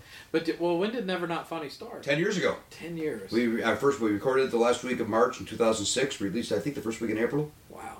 And I don't know, maybe got the dates wrong, but it's definitely 10 years. Wow. That's awesome. Yeah. That's a hell of a commitment. We've been through it all. Nobody was doing a podcast 10 years ago. Right. But we got a nice following, and then, the comedy podcast boom came. It just exploded. And then, we have a pay model and free. I started listening in late 2010. Oh, great. But that's when everything was blowing up right around that time. It was. They all came, Comedy Bang Bang, we started a little bit right after us. They were doing a radio show that then turned into a podcast. Right. And then... No, it's a TV show, right? No, it's a TV show, Yeah, right. It built out of It was the just a podcast. podcast, yeah. Isn't that something we can all aspire to, right? That would be cool. That would be very cool. Yes. That metal pun. I was going to say. Then Eddie Trunken took that idea from all of us. Yeah, well, he just lost his show, too. I know. He came on Never Not Funny once. Oh, yeah. We had Eddie Trunk on, God. We had him on, too. As long as you Well, it's like everybody says. Eddie Trunk's favorite subject is Eddie Trunk. as long as you talk about his favorite as long as you're talking about Eddie Trunk, it's a great interview. Yeah. I enjoyed it because I like hearing all those stories. Because I have my own and I run my mouth about them. So when he had his stories of spending time with rock stars and all that, I enjoyed it. But a lot of especially on a comedy podcast, to all of a sudden here's this rock journalist blowhard. And I actually mean that complimentary because I find him interesting. Yeah, he's loaded with information. But if that's not your bag, that's a long 2 hours. Right. That's a long. I don't care what this guy thinks of Joe Elliott. But you're going to hear about it for 12 minutes. All right. So damn, he's on Never Not Funny. He's got to be getting funny here any minute. At any point. Any minute now, he's going to make me laugh. I just know it. Yeah, he never did. Anytime. But it was interesting. Well, let me ask you this. Yes. And I know, like I said, you don't have the depth of nerddom about Kiss that we do. But being a Kiss fan and a fan, I hear this with Pat too on Rock Solid, because you guys, the comedy world is not filled with hard rock and metal fans. It's mostly it's alt and hipsterish tendencies. I don't mean that as to me. Alt is hipster, like in this day and age. It's Mumford and Sons. Yes, it's the Abbott Brothers. So how does that? Do you come into conflict with that? Because Pat will get fucking reamed on Rock Solid for some of his picks. He'll do the big end of year one where he has all of his co-hosts on. Right. And I just felt like he was just getting raped the entire time. What, really? Because anytime he would pick something along the lines of a Bon Jovi or anything from a quote unquote hair band. Yeah. Everyone would just take turns just beating the shit out of him. Right. And I'm I'm sure it makes for good comedy, but as a fan who listens to that stuff, I'm man, come on, y'all. The stuff you're listening to is just as laughable as the stuff he's bringing up. I don't disagree with any of that. That irritates me. Because it's okay, it's fun to make fun of the hair bands, but we can't make fun of these guys that have handlebar mustaches and ride turn-of-the-century bicycles? What the fuck? Good for you. That's just my opinion. I don't disagree with any of that. I'm lucky. People will come on my show and they'll bust my balls that I have bad taste in music.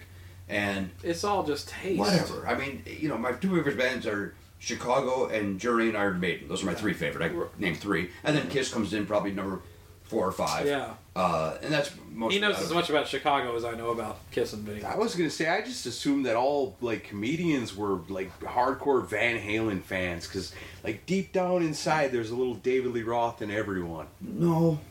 LA is not filled with Van Halen fans. Well, LA, they're from LA. LA is filled with the LA comedy scene. The LA comedy scene is not filled with Van Halen. Are comedians, are they too cool for Van Halen? Is that... I think they're just considered older. I think they're just out of it. I think they're just, I'm sure if you talk to a 50-year-old guy, he's going to tell you he likes Van Halen. Right. Yeah. But I think for the most part, it's the alt hipster. The hipster that just world. taken over.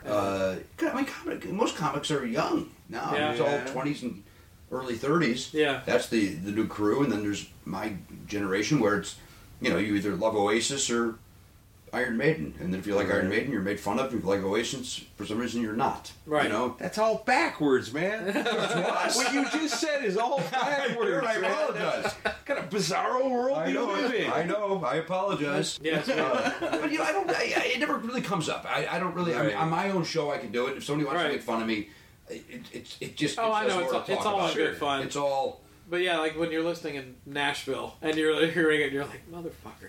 You're like, why is it okay for you to bash on this stuff, but we can't bash on your stuff? But yes. I don't know. That just irritates the hell out of me. But in a funny way. I'm not heartbroken. It's just the world we live in today. And I you have guess to accept that. Well, people have different opinions. It's I just happen to like. You can go into the Iron Maiden bathroom. You can go into the Mumford and Sons bathroom. Whichever one suits you the best. Take advantage of There's a joke there. You go. I'm not going to go there. Just point out these guys are hammered. We're not hammered. I don't know. An hour from now, maybe. Is that right? Are we going to be here another hour? No. I don't want to take up too much of your time. I've made it very clear where I've gone. I'm in a backwoods in a small little makeshift studio. Yeah. You guys could literally hold me captive and nobody would ever know that I'm here. Yeah, the eventually somebody. The basket and the lotion are coming later. They're coming later. Yeah. As the Uber was bringing me deeper and deeper, I literally don't know where I am. Like I didn't drive it, I didn't do any of How it. far in the suburbs of Nashville are we going? And about halfway through the ride, I'm going, would it have been so bad for them to come to me? But I think We could have. they offered to. But we wanted you to see the greatness. Which I think is great. of This the is great. studio. Well, how many podcasts actually have a building, you know? I'm going to one. That's awesome. Yeah. At least outside of LA. I know LA's got. Well, we have a number studio, that do and then all the other ones Airwolf's they all pretty share amazing. Yeah. studios. But I think we're Mary's got his Your garage. studio is up on top of a Target somewhere, right? I got to we're up on top. So take a look around. Yeah. Bird's eye view it. Yeah. Yeah, it's great. No. Sorry, I didn't mean to. No, have you been to Nashville before? I was here about 11 years ago. I worked at Zanies in Nashville. Yeah, okay. Right on. And my buddy Gary Shera was at the time he lived here, he was a working musician, and he was a session guy, and Yeah. he now makes his home in St. Louis, but it was great. I spent some time with him. We went out and saw some live music. Cool. He was on tour with some really popular country artist, whose name I can't pull, and then he was on tour with the guy that, one of the Marine who was on American Idol. I know who you're talking about, but I don't know the name. Yeah, he was on tour with that guy for a couple of years. So he was Although I did listen to you guys today talking about the previous winners of America. Yeah, with Dave Holtz. Yeah, Sure. that was good. Yeah, so then when I leave here, Matt Belknap and I are going to do a couple of touristy things at 11 o'clock at night. And Oh yeah, what are you going to see while you're I here? think you got to go to the Bluebird. You got to do that. Yeah. You know this from the Never Not Funny. We're obsessed with Nashville, the TV show. Yeah. Oh, okay. And so we have to go hit a couple They of did a those. good job recreating it on the TV show. I just found that out. Yeah. They don't actually shoot at the Bluebird. I think some of the interior they have, Okay. but the outside they recreated the outside. Really? Yeah. But the area around the Bluebird is not what it is on the TV. Is that right? Yeah. Okay. It's Green Hills. So yeah, I don't want her too far off. Well, it's in a strip mall. Oh, is it really? Yeah. Yeah, the Bluebird's in a strip mall. Oh, so yeah, they make it look like it's this. Oh no, it's in a strip mall. Oh, okay. Yeah. Interesting. Okay. And it's really little. Is it really? Oh yeah, it's and you're gonna So when you walk guys in and be go like, and think "This you're is in the it." wrong place, Yeah, you're right. actually in the right place. That's the famous Bluebird. All right. I got to play there once. You're a musician as well. I used to be. Harmonica. Yeah, And you play. Up front. I played guitar for a few years. Like I played guitar until I was about 27, and then, but yeah, did it for years. But tried to become a hard rock star out of Nashville. Not a good idea. Not doable, right? No. Nowadays, it would be okay. Nowadays it's better because like the thing. Do you realize how many 80s rock stars live here now? Yes, it's crazy, right? Yeah. Damn near all of them. I mean, damn near all of them. And like a lot, for the show we do with the demographic we have, we couldn't be in a better place. It's better for us to be in Nashville than LA right now. So do you reach out to these guys? Oh and yeah, get them to be on we've the had them program? over here. Yeah. Yeah. We recently had Perry Richardson, the bass player from Firehouse, Right was out there, here and had some I'm awesome sorry, where's he stories. sitting? Right over that area? Right there, right there, Thank you. man. All right, Yes. thank you If for you want to come that. over here and touch the Hi, Ghost. cushion. What was their big hit? Help me. Don't tell it to me. Give me a hint. Okay, it was a big ballad. Yeah, it was. Yeah. They had two big ballads actually, Oh, but one was huge. it was huge. Early 90s. Yeah, I know. I won't pull it. What was Real it? You've heard it at a bunch of weddings. love of a lifetime. Yeah, okay. Finally found love of a lifetime. Yep. Okay. We had him. He told us some great stories. He had some really great. He had stories about being assaulted by Alice in Chains at the American Music Awards. Oh, really? Yeah, because Firehouse beat them for best hard rock and metal in the performance. 90s. Like when that wasn't supposed to happen. So those guys like assaulted him in the bathroom. Oh my God! Really? Literally. Yeah. Jesus. Yeah. That Told a was story about Ted Nugent. Ted Nugent putting pulled a gun to his on head. him on stage. Yeah, put a gun to his head. We love it. We get rock stars in the studio. Yeah. Hang out with them, and they just start telling us Great. Gary great Corbett. stories. Well, the studio wasn't built when we had Gary Corbett. The two Kiss discussions you heard, those was in the dining room. Okay. But we've had him here since. We interviewed Mark Slaughter at an O'Charlie's. At the back booth of an old Charlie's. Oh, yeah? Oh, those waitresses, the middle-aged waitresses, were so giddy. Were they really? Oh, they totally They stayed were. open late because he was there. Yeah. For Mark Slaughter. Yeah. And you could see her. She was, They were especially the one. She was over there. They knew You who he know. was. They stayed open for him, not for us. And Yeah. that, up all night, sleep all day. That's Yeah, that. yeah. Right, okay. Yeah, Flight of the Angels. Yeah. And also he sang for Vinnie Vincent Invasion.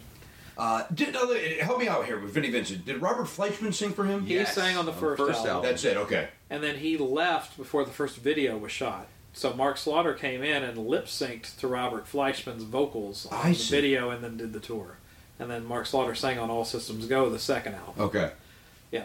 I have to revisit those Vinnie Vincent albums. Well, I don't. You may not have to. I don't. Well, I think it's worth listening. It's to. worth There's listening some really to, great but songs on it. There's a whole lot of crazy ass guitar. The guitar playing is going on insane. But his songwriting, like the stuff he co-wrote with Kiss, I think is all great. Yes. Like some of the best Kiss songs. Yeah, and the songwriting as songs are not necessarily bad in the Invasion. Is it production? The production's not great because it's very 80s. Right. And also the guitar playing, it's Vinny let loose. It's like and really, let me show you great how many songs. millions of notes I can play all at once on the solos, Okay. which I love because I'm into that stuff.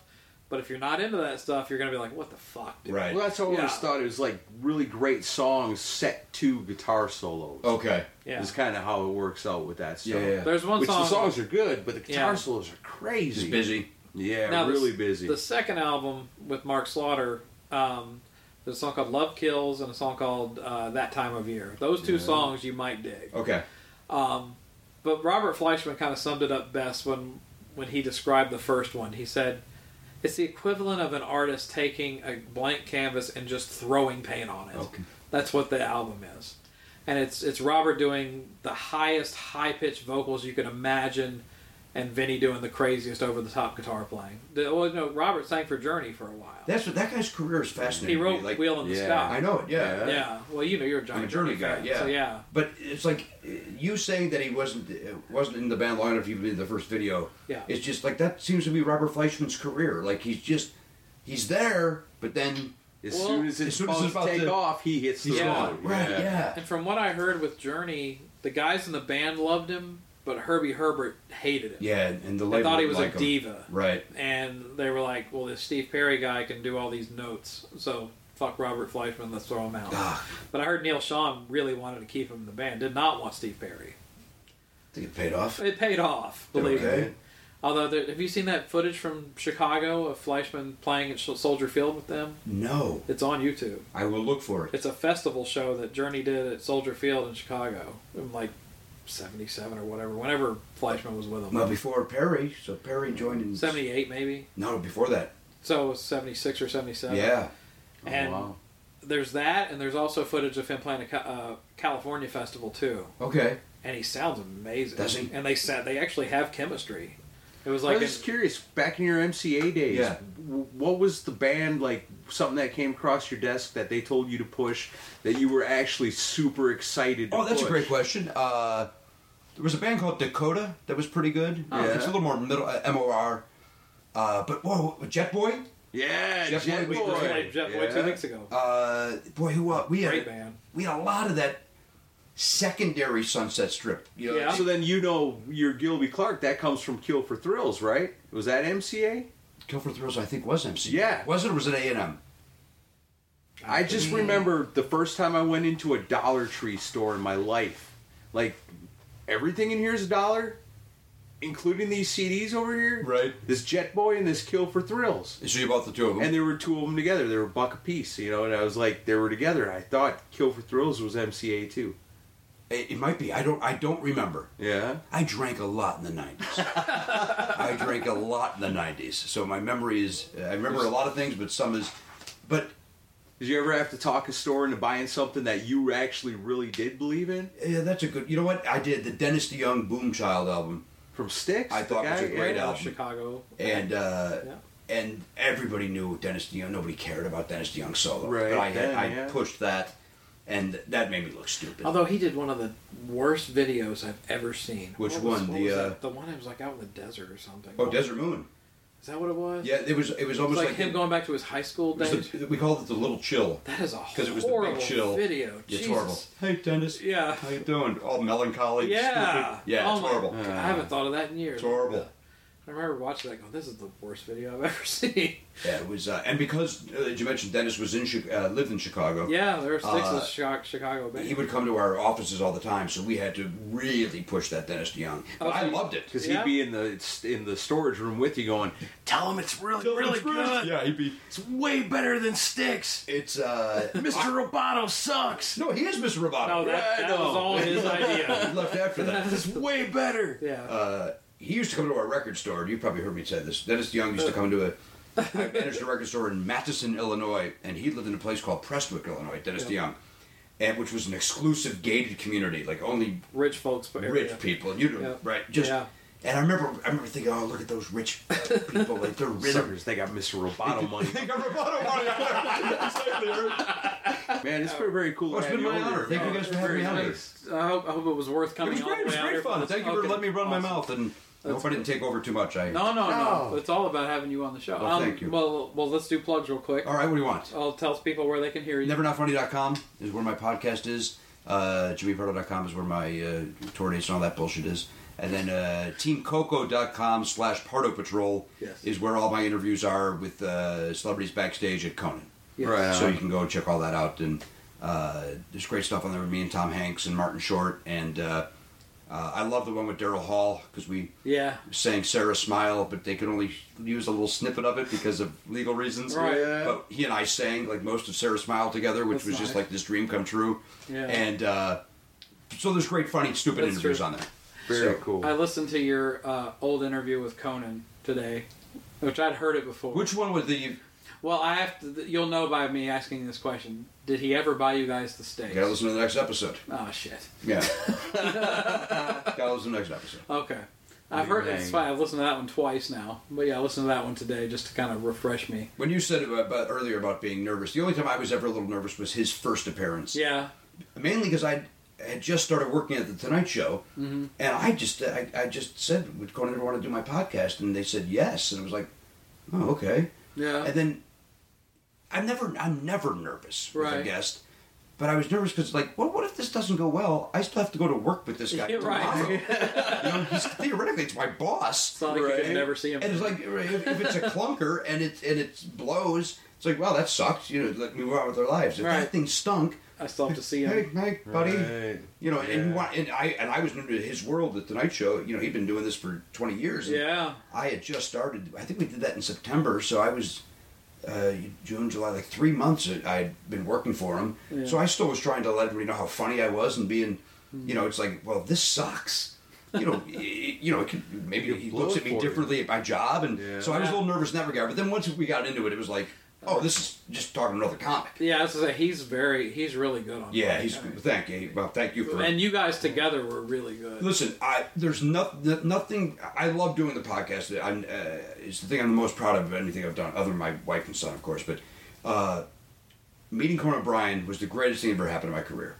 And then to go on as a guest for me to be a guest when I'm on with Conan, nothing brings me more joy because it's literally a throwback to Johnny Carson and Don Rickles busting each other's balls. Yeah. And so you get to see two guys that are really, if I dare say, funny guys who like each other, and they're not doing the bullshit Hollywood. Right. Oh, I got to tell you what happened on the set. It's not that. Yeah. It's two guys Really talking. natural.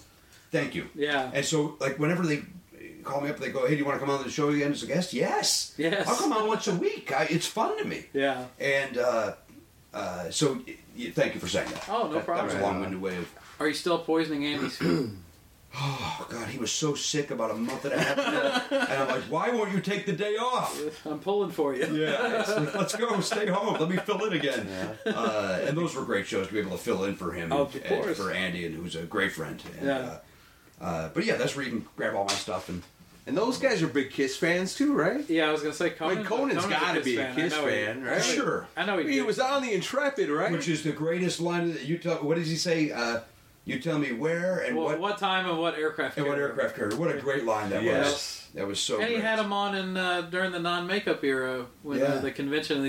Did you see that bit where he said Andy? They said Andy, and it ends with the close up on Andy with the makeup on. So funny. Yeah, I loved I it. still have that on a DVD somewhere. Nice. Yeah. They're Andy. I think on my podcast he told a couple of great Kiss stories. If I'm not mistaken. I think you can really, I mean, they say you shouldn't judge people, but I think you could really judge somebody on whether they're a Kiss fan or not. You think so? I think so. I know more people that aren't. You better keep an eye on those. Keep an eye on them. That's a good point. Keep an eye on them. You're right.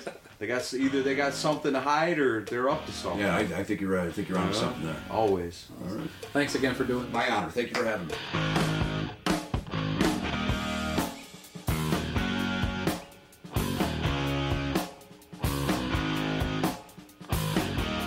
My love, baby, oh so bad. You're not the only one I've ever had. And if I say I want to set you free, don't you know you'll be in misery? They call me Dr. Love. They call me Dr. Love. I've got the cure you're thinking of.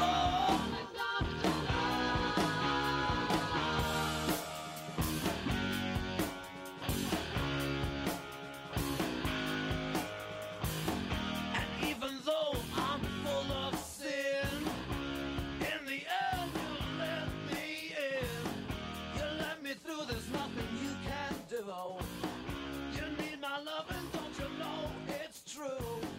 So answer please, get on your knees. There are no bills, there are no fees. Baby, I know what your problem is. The first step of the cure is a kiss. So call me Dr. Love. They call it Dr. Love. I am your doctor of love.